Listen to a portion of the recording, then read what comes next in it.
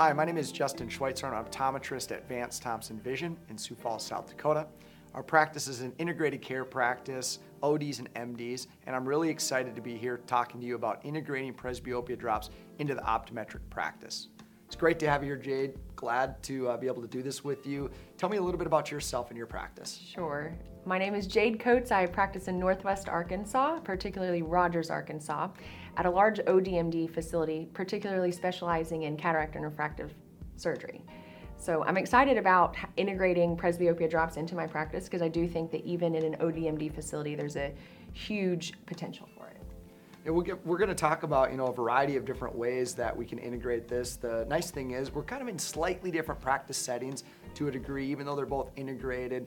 The way that we see our patients is slightly different. So I think both of us have integrated these products into our practice and we're utilizing them. And because of the refractive piece of our practices as well, the IOL pieces of our practice, it all kind of fits. All these different options are out there and we really need to educate on all of them. And so it's going to be a fun discussion over the next 15-20 minutes or so.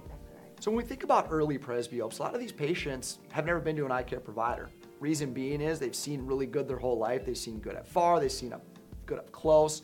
All of a sudden they maybe hit their early 40s and they start to struggle with near vision and they think there's a major problem. And there is a problem. They're having quality of life issues. So how do you draw those patients in to your practice? Are there specific things you use to draw those patients in to educate them? Well, I'm glad that you asked because right now there's a particular buzz about presbyopia. So for now, patients are doing a really great job at just coming to the eye doctor. Tell me more about this presbyopia option that I'm seeing online or on commercials. And so it is very interesting because for now they're bringing themselves into practice and it is our job to kind of educate them on not only this process of presbyopia, but there's management and treatment options. And in addition to that, they need to be coming to their annual eye exams on a routine basis for dilated eye exams. They need to bring their family members if they haven't been in. So it is a huge business opportunity for the patients who would have never ever seen us prior. They may have purchased a over-the-counter reader at a convenience store. It's driving those patients in that we might not have seen otherwise. Are you advertising on your website, through social media, any of those things in your practice? So at this time we're not, because there's, again, such a big buzz, but I could see how it would be super advantageous for someone to at least educate their patients on presbyopia, maybe via social media, to help drive people to your practice. So we've implemented almost like a town hall meeting at our practice where we've advertised that we're going to be discussing presbyopia to get patients to come in, and more so, we're an integrated care practice. Really, the patients that I see are not my patients. We're not trying to get patients specifically to see us. What we're trying to do is educate on presbyopia in general. And in our practice, we're educated on a variety of things: IOLs, refractive surgery, presbyopia-correcting or pharmaceutical agents. And then what we do is we understand if the patients have themselves a primary care optometrist in the community. If they don't, we then help them find one. And so it's been really nice because we're placing patients with doctors in the community who can then care for them for the long term, take care of them, make sure they're watching for diseases such as glaucoma, macular degeneration. And so it's a good practice builder for the network of colleagues that I work with on a daily basis, and it's really been a win-win situation for us. It also seems like a great industry builder because you're also referring back to their optometrist so that they can take care of their presbyopia. So that's really, really great. So Justin, after you explain presbyopia to a patient, what are you expecting them to tell you? Well, the first thing I'm going to say, it is important to take time to explain presbyopia to a patient. As eye care providers, we think it's such a normal thing that we see it so often on a daily basis, but we have to remember that visit, that patient comes in to see you may be the most important thing they're doing that day. And for patients that don't understand it, presbyopia can be scary. They're not seeing things up close all of a sudden. They don't fully understand it. They may have been online. So I do think you need to take time, number one, to educate. Once you educate them, the first thing that's going to go through their mind is, boy, I'm going to need some glasses. And they may be thinking reading glasses or bifocals or trifocals. And we have great spectacle lens options. You have progressive edition lenses. But we also should educate on contact lenses. We should educate these patients on presbyopia pharmaceutical agents. We should educate them on lens exchanges possibly, so IOLs.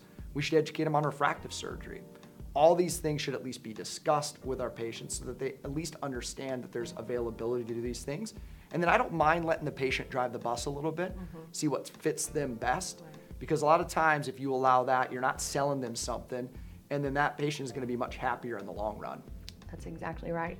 I kind of take a step back on the day that I diagnose presbyopia to a patient. You're right, they are sometimes scared and worried. Is this a forever thing? And unfortunately, it only gets worse.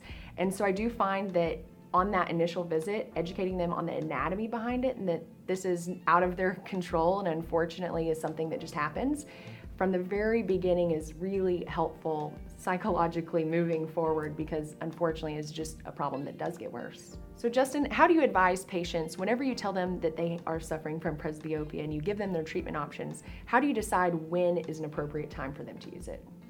So when we're talking specifically presbyopia correcting drops, I want to understand the patient's needs.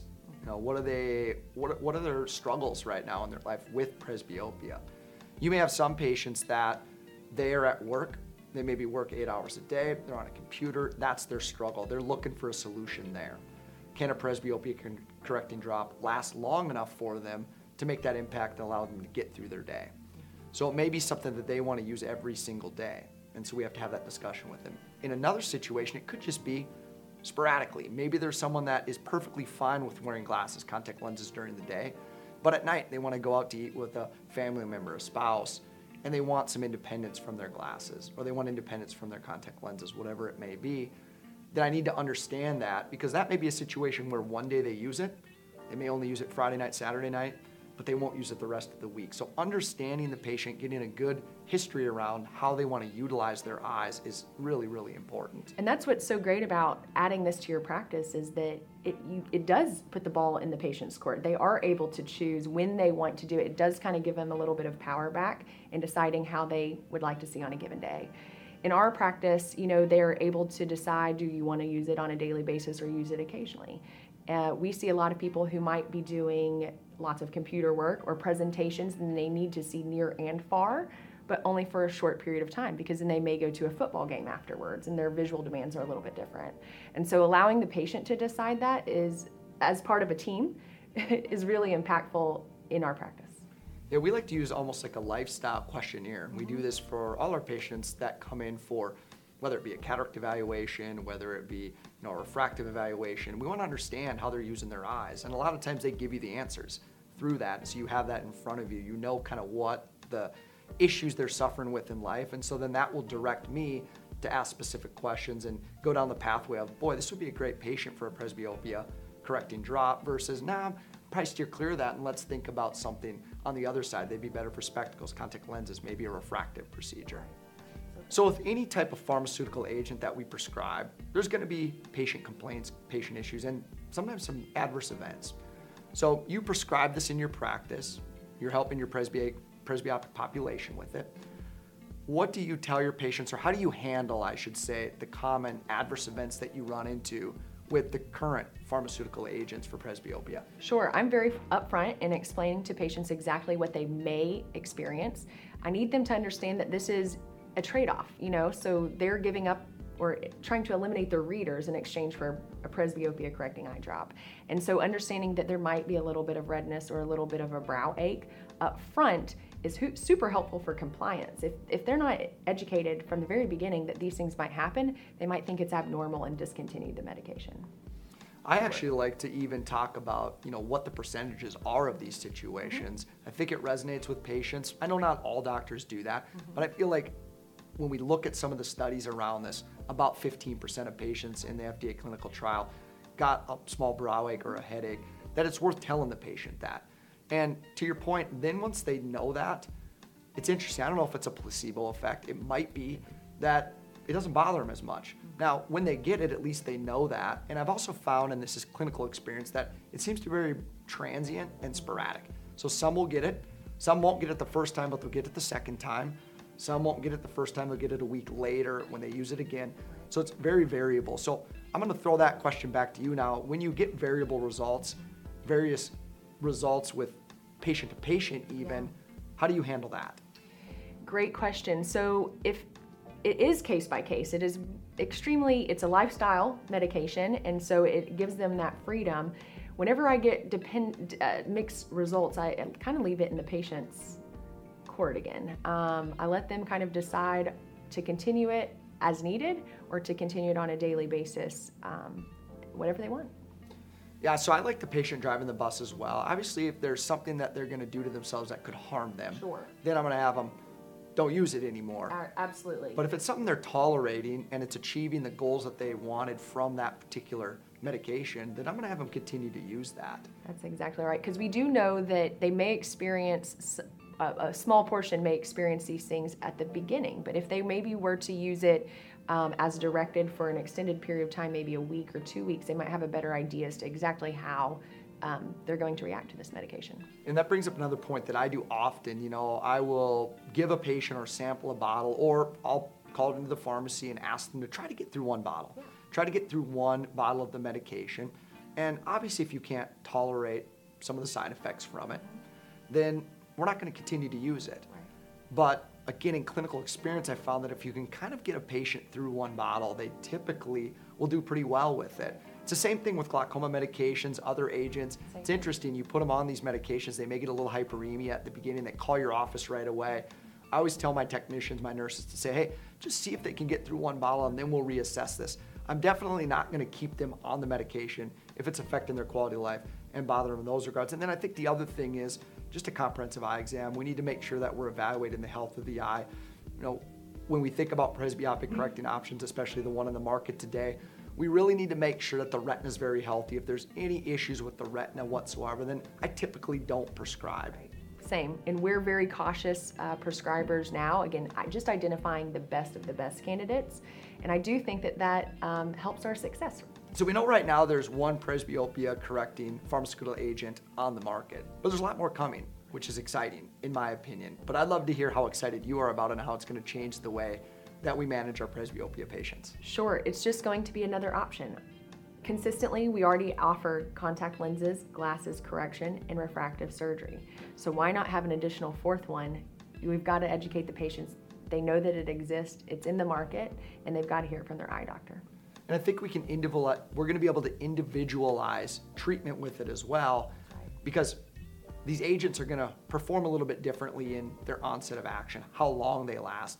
And so we'll be able to figure out what our patients' lifestyle demands are for near vision, and then we'll be able to pick and choose where we want to implement these types of drops for certain patient types. That's right. It's really exciting to be able to have the potential to kind of tailor it for the patient if they need a little bit of extra near correction with their multifocal lenses, just the possibility in the future with presbyopia correcting drops. So Justin, how do you address optometrists who might be worried that this presbyopia correcting drop could affect their practice?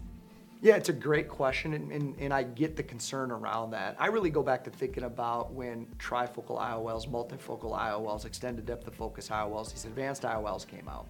Concern around that was, boy, that's going to hurt the optical business.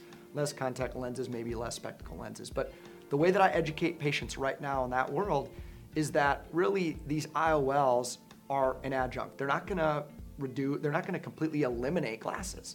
They may reduce the dependence.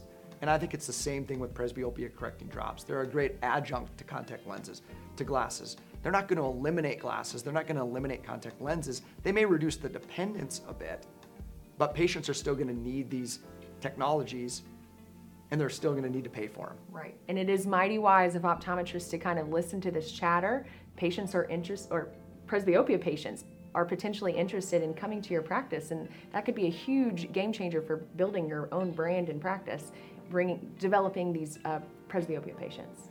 Well, you mentioned that, it's definitely the optical side of things, but you're going to be catching a lot of medical conditions with this as well. So you bring them into your office. Maybe you don't sell quite as much, but I doubt it, because I really think it's more of an adjunct thing. But now you're picking up the medical side of your practice, because you're picking up conditions of the eye that you may have missed, or you didn't miss, they hadn't been in ever to have it checked. And so you're finding glaucoma, you're finding macular degeneration, you're finding other disease processes. Right, exactly. So the future is really bright when we think about all the treatment options for our presbyopia patients. We now have a pharmaceutical agent on the market. We've talked a lot about some of the other things that aren't going away: spectacle lenses, contact lenses, refractive surgery types of procedures, IOLs. But we have a bunch of other ones coming down the line. And what really excites me about that, and I think is a key takeaway, is we're going to be able to individualize treatment for patients. We're going to be able to understand their lifestyle and be able to really make an impact on our presbyopia patients in a variety of different ways. I agree. Presbyopia affects every single person blessed to have enough birthdays, and so it is something that we optometrists should own. this category.